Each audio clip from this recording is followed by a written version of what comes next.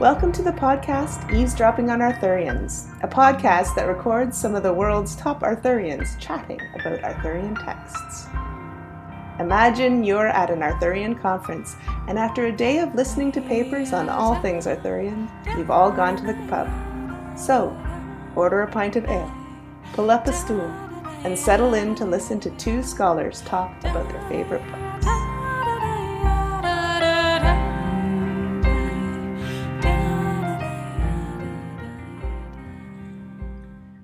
I'm chatting today with Dr. Michael Toomey. Michael is Emeritus Charles A. Dana Professor at Ithaca College. He has published widely on Arthurian literature in general, and Sir Gawain and the Green Knight in particular. You can also shadow Michael as he follows in the footsteps of Gawain. Just Google Travels with Sir Gawain and the website will come up. All right, so hello, Michael. Welcome to this podcast. Hello, Kathy. So let's just start. Can you give us the context for Sir Gawain and the Green Knight? So we don't know the author's name, but we've figured out a little bit about him. So could you tell us about that? Well, we presume that it's him. I guess it could be a her, eh? It could be a her, that's right. Especially given the female bias in Sir Gawain and the Green Knight. But anyway, we assume it's a him. Okay. And because the poet didn't sign his name, which is actually pretty common, many medieval poets didn't do that. We have to reconstruct who this person might have been. So here's what we go on. The first thing is that the language of the poem puts it to an area that's at the intersection of Cheshire, Staffordshire, and Derbyshire in northwestern England, in the Northwest Midlands dialect of English, of Middle English. Probably this person was working around the middle of the 14th century, whereas the scribe was probably copying at the end of the 14th century. We also know that the Gawain poet had a language that had vocabulary from three different linguistic sources. So there are words from English, of course, and there are lots of words from French, but there are also words that would have come to him from Norse. But then we come to the question of not just the poet's language, but then what about the poet's culture? Right. And so here we have a poet, if we assume that all four poems in the manuscript were written by the same person, then this person was pretty well acquainted with the ecclesiastical culture and religion of the medieval church. And you can see that in Pearl, Patience, and Cleanness. But then in Gawain, you really get a good window into the courtly and chivalric culture of secular England. And so the poet would have been really well acquainted with that too. So the question is, well, what kind of a person would know all of these things? Right. And the answer would be someone with minor clerical orders like a canon, but possibly a priest. And that priest would then have to have an employer. So the last thing to quickly put into this picture is that King Richard II was the Earl of Chester, as well as the King of England. Richard liked Chester. He spent vacations up there. He had homes up there. And towards the end of his reign, he even had a private army that was composed of archers from Chester. Huh. So someone connected to the royal household living up there is a likely candidate for the Gawain poet. Great. That's interesting. And so it's far from Chaucer's London English, yes, but it would be quite a cultivated and cultured court up near Chester. Right, exactly. What I find interesting is that this person chose to write in the local dialect rather than to write in London English. Yeah, I mean, if he was writing for Richard, would Richard have even understood this? Well, we'd like to think he would. Right. But we really can't be sure just how well he would have understood it. We just don't know. But one thing we do know is that by choosing to write in this dialect, he virtually guaranteed his own obscurity. Right. Yeah, because he wouldn't know that was that the London dialect was going to become the dialect of English. But I guess he couldn't have known. But I mean, he should have been aware that London was the center for literary activity. And there wasn't a whole lot going on outside of London, but apparently that wasn't an issue. Right. Interesting. Well, maybe he was making some sort of political or cultural statement, like people writing in Black English today or something. That's a really interesting hypothesis. Yeah. Okay, so the dialect comes from this area of England, and it's far harder for us to understand. But part of the problem as well is that it's a alliterative form, and so that requires the use of obscure words and lots of synonyms to fit with the alliteration. Yeah, it does force you into some strange corners. Yeah. So that's the other reason that I think we need to read it in a parallel translation, whereas Chaucer we can kind of crash through if you haven't done Middle English before. Right. And of course, if you've read enough Chaucer, you know that Chaucer made fun of this style. Yes. Right? And I think it's rum ram ruff. I cannot rim ram roof like a northern man. Yes. Yeah. So there's snobbery even back then, or maybe especially back then. Especially. Yeah. Right. So okay. I want to talk about your work in particular on Sir Gawain and the Green Knight. You've done some work on eco-criticism of Sir Gawain and the Green Knight, and maybe this is obvious because it's called the Green Knight, but can you talk a bit about that and how, and you've also shown that the landscape maps pretty closely on this area of the Peak District. So can you talk a bit about that and maybe, what part we're talking about specifically? You'd have to have a map in front of you, but if you know where the Peak District is, to the east of Chester, to the west of Derby, then, it's a pretty remote area even now. Yeah. When Ralph Elliott started looking into the language of the poem, he discovered that the landscape terminology that we find here is essentially unique to that area in the Peak District. So, you have a fictional story about Sir Gawain and his encounter with this magical Green Knight, but it's set in a very realistic landscape where the names for landscape features are really found only here in this part of England.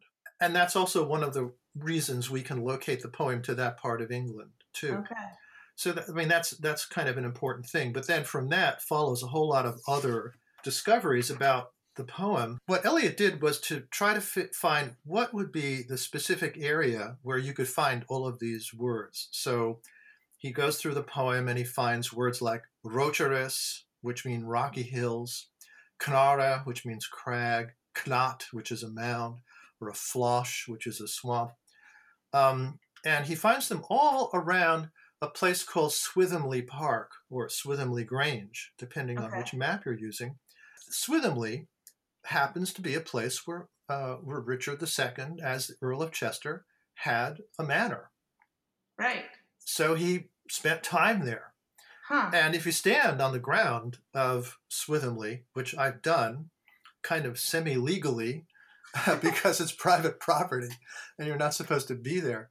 But if you stand there and you look out, you can see the Rocherus, the Rocky Hills. It's actually a landmark. It's this big outcropping of rock that is just 2 miles from there. So, and then there are places that are called Knara and Knot and Flosh. So you're there. That's the place. Right. And so once you start thinking about where you are, then you have to wonder, what can you learn about this place and the poets thinking about this place from reading Sir Gawain and the Green Knight?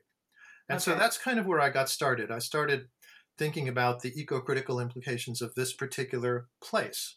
It has to do with what Gawain thinks about what he's looking at, and then what Bertilac is doing with the land, and what this has to do with Gawain's adventure. In the medieval period, there is a very specific meaning of the word forest. Right. And it's not what we mean by forest as a place covered by trees at all. Nope. Well, we are laboring under the ideologies of the Romantic period, which saw forests as these wonderful natural places that were free from human interference. And so if you're in the 14th century, you really have two different ideas of what the forest is.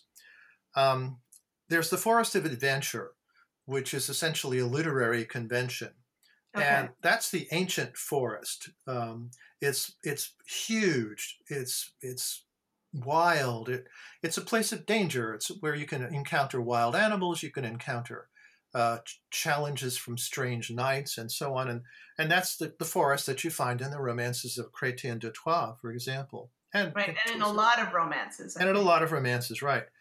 But that is, that's an idea of the forest that really comes out of literature, and it reflects an understanding that this is how the forest once was, back in the time of King Arthur, maybe. And if you're a medieval person, you put him back in the 6th century someplace. So this is a long time ago.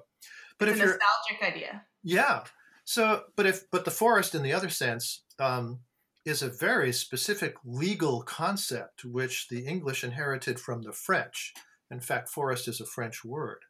Right. So it came over to England with the Norman conquest, although there are some pretty good signs that the English were beginning to have forests like this before the conquest. But in this 14th century concept of forest, there are no longer any ancient forests in England. By the time Sir Gawain is written, every inch of land in England was owned by somebody.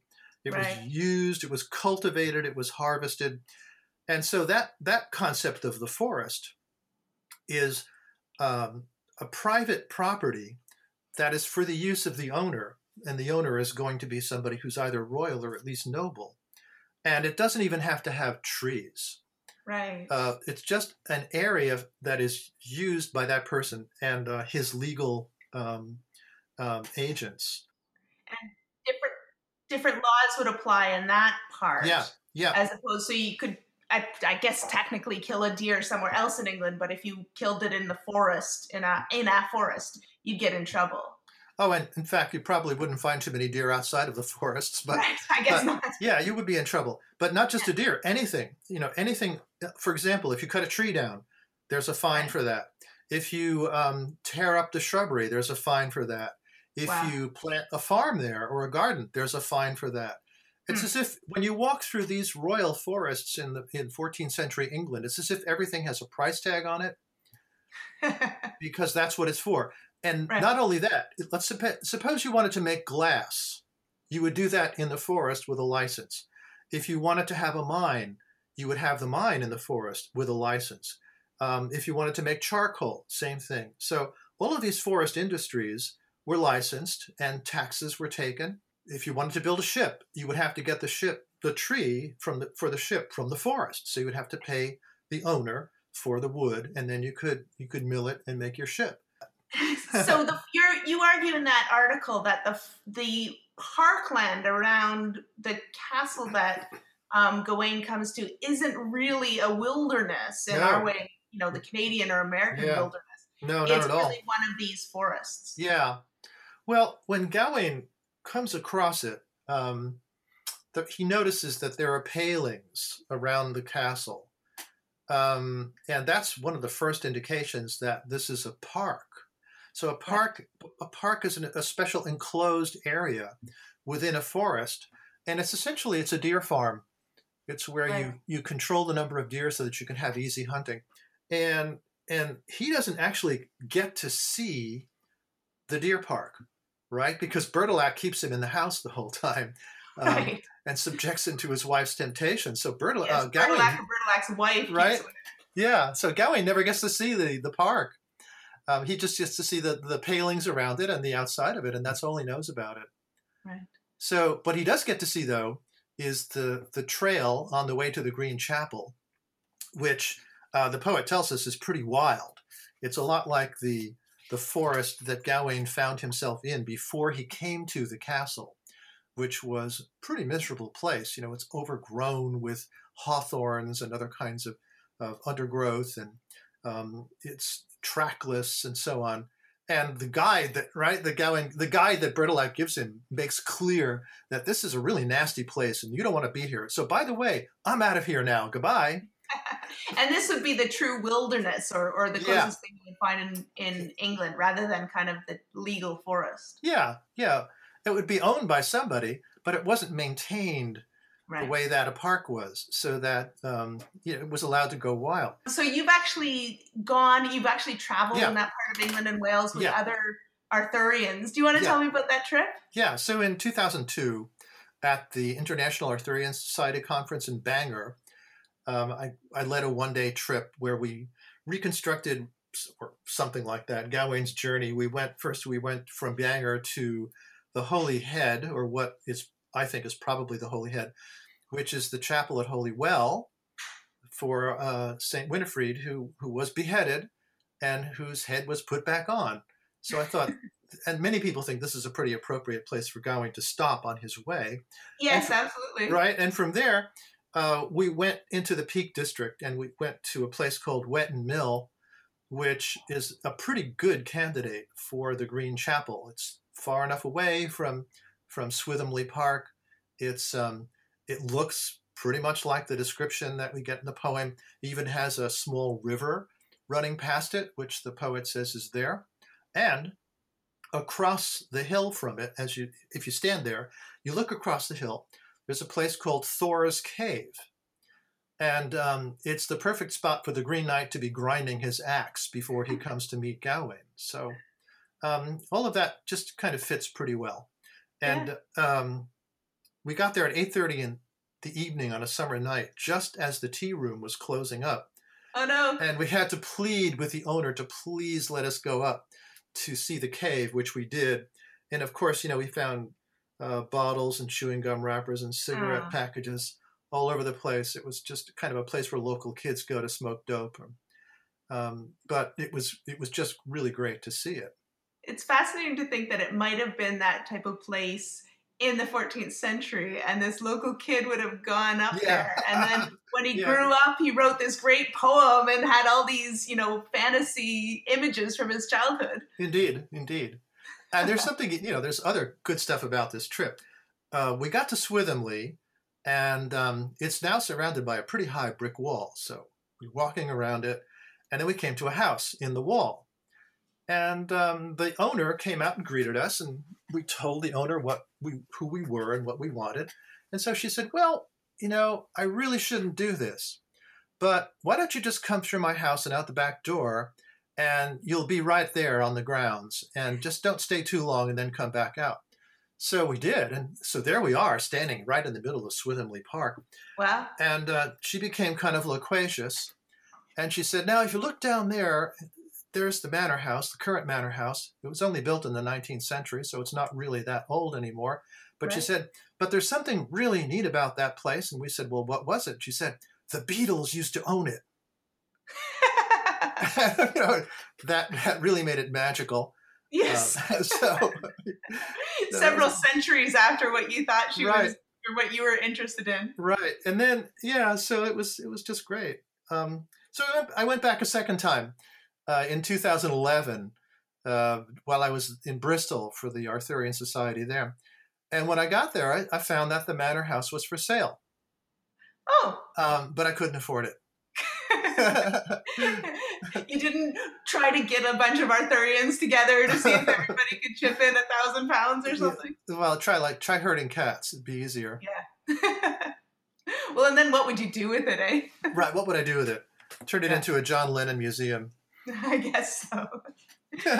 Cool.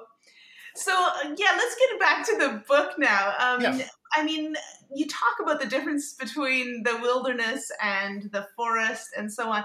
And I've always argued that when Gawain is traveling through the wilderness, that's when he encounters all the usual romance adventures. So I'm going to read a little bit, and I'll read it in the modern English so that everybody's sure to understand.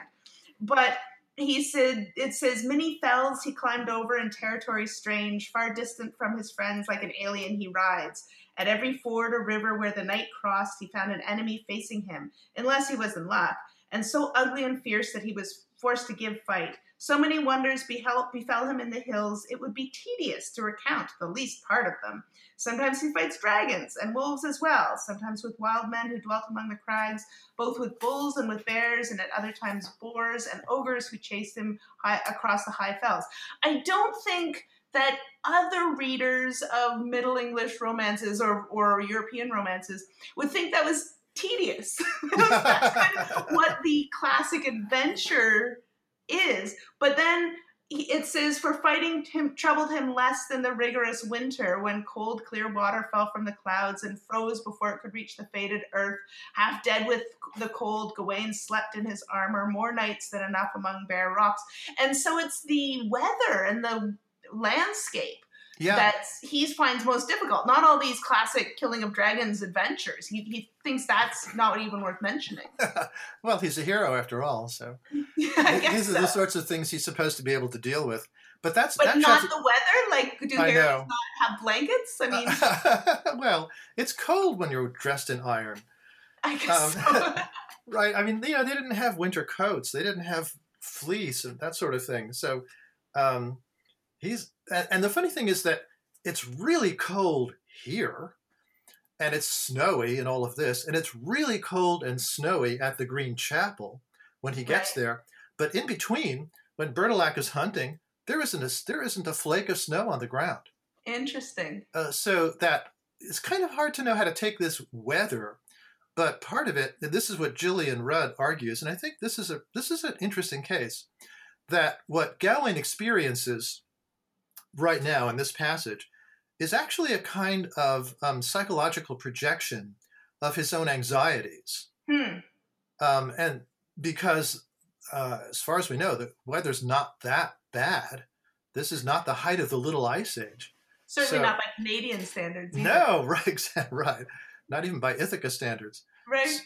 So that's one possibility. And another possibility is simply that the poet is kind of clearing the deck of all of the standard kinds of adventures that knights have in romances to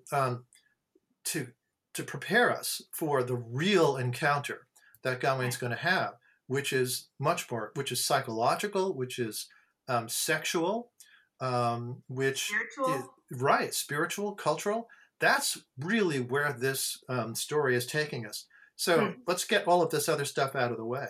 And signal for the readers that this is going to be a different type of romance, maybe. Right. Very different type of romance. And I think Gillian Rudd also points out that this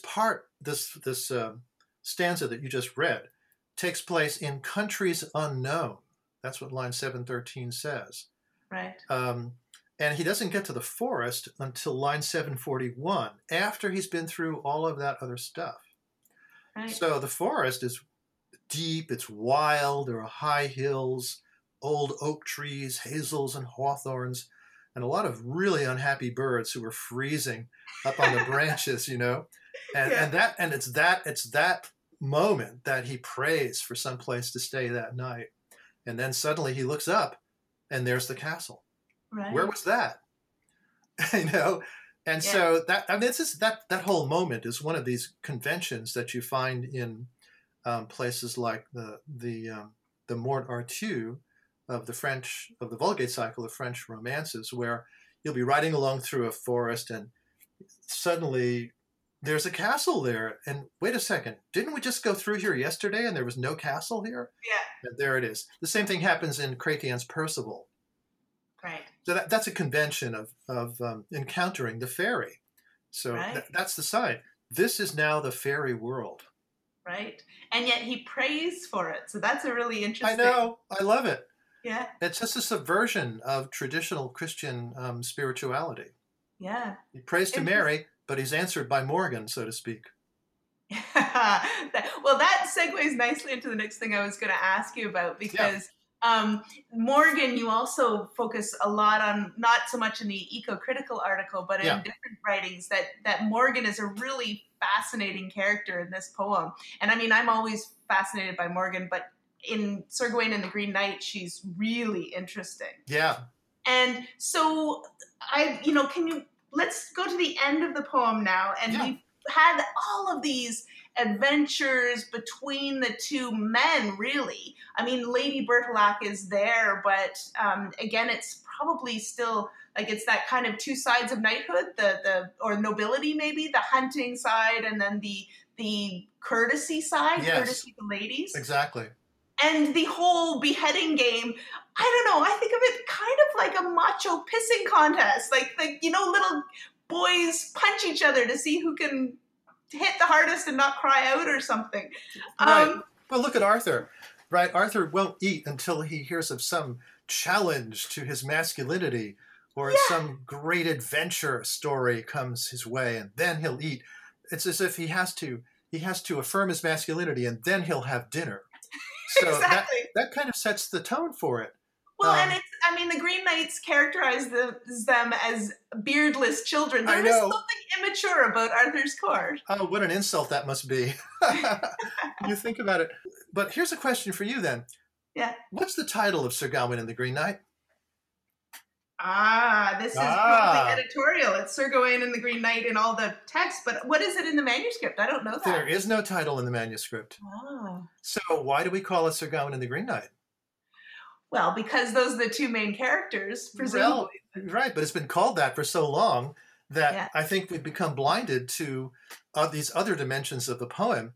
We assume, because we go on the basis of modern literary, I guess, ideas of how literature is supposed to work, that because a character is prominent in the narrative, does a lot of talking, does a lot of action, that somehow that the story is about that character.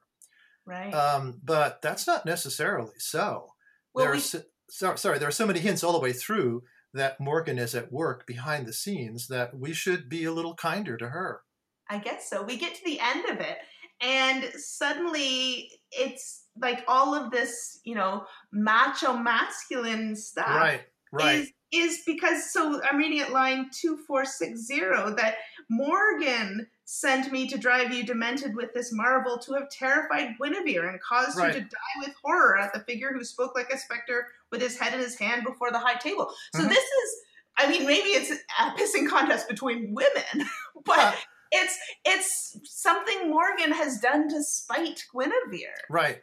And it's entirely between the two women. Exactly. And now, one of the things that happens in Arthurian literature is that once you have a canon of characters and plots to deal with, then you can create new stories and insert them into that canon. Right. And that's exactly what happened. So, for example, once Geoffrey of Monmouth laid down the basic history of King Arthur, then other writers began to insert new narratives in the gaps in that narrative. Today we would call that fan fiction. You would call that fan fiction, but that's very big in the world of King Arthur. Yeah. And so there are a couple of narratives that become canonical, and one of them is the Vulgate cycle of French romances from the early 13th century. And in the first part of that, the Romance of Lancelot, there's a whole sequence of events where Guinevere has a cousin named Guiomar, who becomes Guigemar in Marie de France's Lays.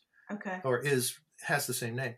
And this Guiomar has an affair with Morgan, who's of course, living in Arthur's castle. And this infuriates Guinevere, and she banishes Morgan. So Morgan goes off into the wilderness, and she hooks up with Merlin, and they have an affair. But in the meantime, she learns all of Merlin's magic. And she spends the rest of the Vulgate cycle at the margins of the narrative, but always sort of coming back in to try to do damage to King Arthur or to one of his knights, Lancelot especially. And then she comes back and fetches Arthur off to Avalon at the end. So I suspect that this is an allusion to that story. Right, and this is what lies behind this plot. Right, and we're pretty sure that the Vulgate cycle has a lot to do with the story of Gawain and the Green Knight, because the knights of the Round Table all have the names that they have in the Vulgate cycle. They're all French, and they're all from the Vulgate cycle. And there are so many French words in this story that, in fact, the author uses French words as if they were English words, and sometimes it's hard to tell whether they are meant to be French or English, because this is at a time when so many French words are being imported into English that we can't really tell whether they're being used as French or as English sometimes. So, for example, when Gawain first sees Morgan at Bertilac's castle, he doesn't recognize her. And that's also a convention of the character of Gawain. In other romances, he'll come across members of his family and not recognize them. I think that's a characteristic of a lot of knights. Right. Well, it's one of his problems. Yeah. But when he finds her, he thinks of her as an ancienne, an old lady, but it's a term of respect. She's an ancienne. It doesn't even register to him that when he has dinner with Bertilac and court on Christmas morning, that the person sitting at the high seat is Morgan Le Fay, not Bertilac. It's not Bertilac's castle. It's hers. Right. Interesting. And I think you point out in your article that there's a punctuation problem that editors have trouble with, but only because they were Victorians who assumed men had to own things. That the punctuation problem disappears if we assume that Morgan owns the castle and so on. Another one of their assumptions was that if the text didn't make sense to them, they could amend it at will. Yes. And so, you have editors like Sir Israel Gollancz, who was edited a number of volumes for the Early English Text Society. He amends this poem all over the place. And so if you strip away all of that emendation and get back to what the manuscript says, then things start to get interesting. So, you mentioned this in your questions, whether money has taken, men or magic is less clear. I agree, it's less clear. But no matter how you construe this passage, that particular half line is not going to make a lot of sense. So this is that line 2447 or 2448? Thereabouts, yeah. 2448, I think, yeah. So I would say this in translation, it would be Bertilac de Haut-Desert, or something like that. I'm called in this land, comma, through the might of Morgan Le Fay, comma, who dwells in my house, and her erudite arts, period. Right. By Cratswell learned, the masteries of Merlin, many has she taken. But whether many refers to men or something else is kind of unclear. Yeah, I think our editor, I'm reading from the James Winnie Broadview translation. Yep. And so he glosses it as she has acquired many of Merlin's occult powers. But it could well be in the Middle English that she's taken many men or many... That's right. That's right. That's right. Yeah, I mean, you can say many with men understood, and that's not a problem. But and since Bertilac is talking about himself being in the power of Morgan, perhaps he means there are many other men in Morgan's power as well. Right. Maybe even Gawain. Perhaps most of all Gawain, right? Because after all, she's his aunt. Right. Which he doesn't seem to have recognized. No, and he rides away without going back to see her. No. In fact, when Bertilac invites him to come back and spend the evening, or even longer, he just says no. That's it. No. And then he leaves. Not for any persuasion yet. Right. He knolled by no wise. He wouldn't do it for any reason. So yeah. And Middle English, the more negatives you have, the more emphatic you are. Right. Yeah. So again, this might be teenagerish.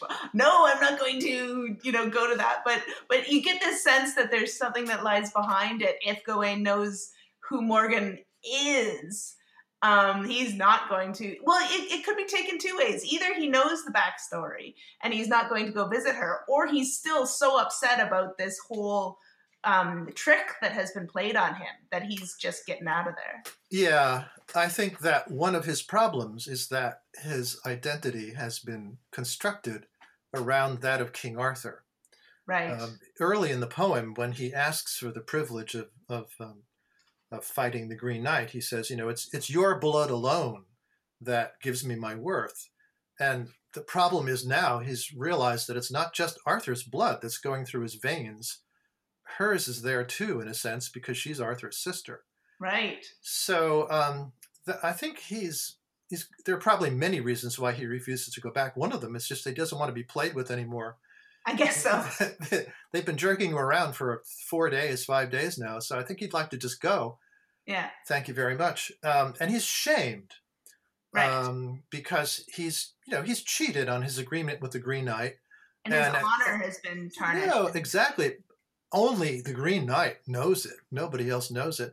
But perhaps he doesn't want to be shown off as a kind of trophy back at Bertilac's castle. at the end of the day. So he'd just rather leave and not go through that. Well, and presumably the lady Bertilac's wife would know that at least that his honor's been tarnished, and so maybe he doesn't. And to find out that the woman who was flirting with you has been set up by her husband, right, that can't feel good either. No, he can't confront her either because she's been playing with him for 3 days, and she never really intended to sleep with him in the first place.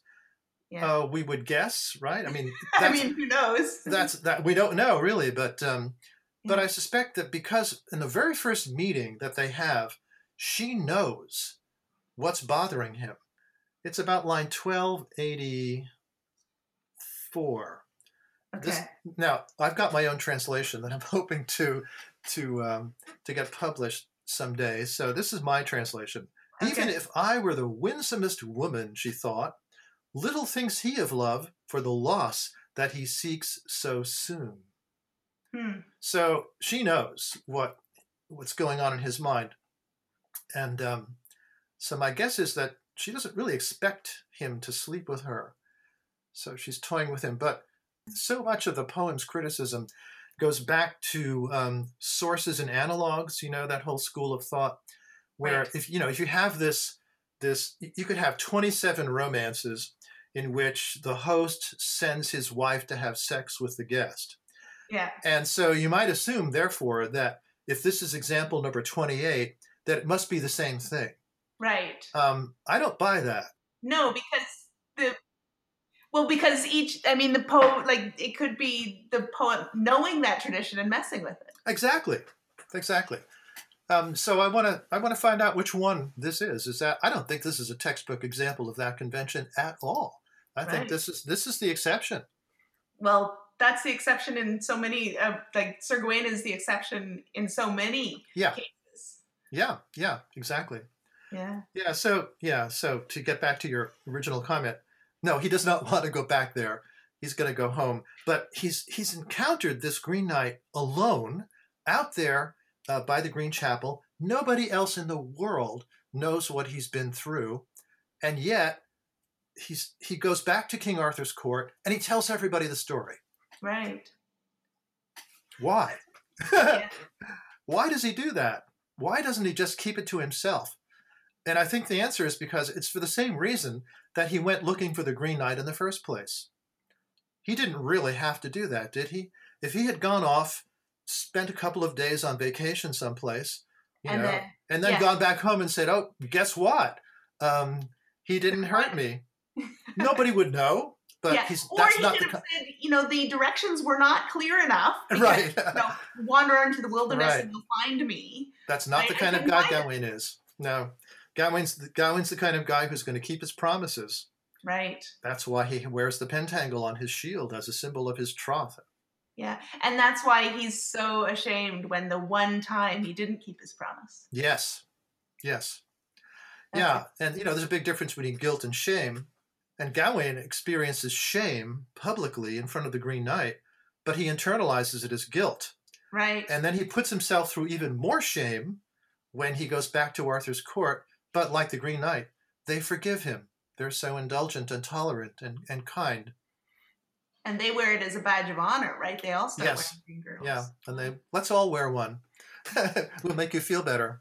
Yeah, interesting. Well, and the ending of the Sir Gawain and the Green Knight, I think of stories, I don't know if you've read The Handmaid's Tale by Margaret Atwood or yes, I have. Other stories.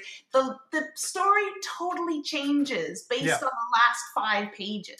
Yes. And Sir Gawain and the Green Knight is a little bit like that. So when you read it the second time through, when you read it backwards, knowing that this is all a plot set up by Morgan Le Fay, how does that change your reading of the whole story? Well, one thing it does, and I'm sure this has happened to you too, is that it forces you to go back and reread it and look for clues. Yeah. And when you look for them, you do find them. Right. For example, the Green Knight has red eyes when he's in King Arthur's court. That's just in one line, and I think I must have read the poem 10 times before I saw that. But red eyes is what we call a fairy symptom or a sign that there's fairy magic. Interesting. In fairy literature, especially in Wales, the Mabinogion, for example, red eyes means you're a fairy. Right. So he's been enchanted by a fairy. So that's a clue that Morgan Le Fay is involved. And then, of course, when Gawain sees the lady, Bertilac's wife, and she's with this old woman, and this old woman ends up sitting at the head table on Christmas Day, there's another clue right there. Right. So, you start to realize that we've been moving in this direction all the way through, but we just didn't catch it because the poem doesn't use dramatic irony. Right? Yeah. So, we're just as much in the dark as Gawain is. Yeah. Well, this has been most enjoyable and most fun, and I've learned a lot, both by reading your articles, but also just through conversation with you. So well, it's been a lot of fun for me, too. I hope to meet you in person someday. I hope we do get to meet in person someday. So Thanks so much, Kathy. This has been a lot of fun for me. You've been listening to Eavesdropping on Arthurians with Kathy Causey. Join me next time to eavesdrop on another chat about a different but equally fascinating story about Arthur. Our music is Mordred's Lullaby by Heather Dale. You can download it for free from heatherdale.com.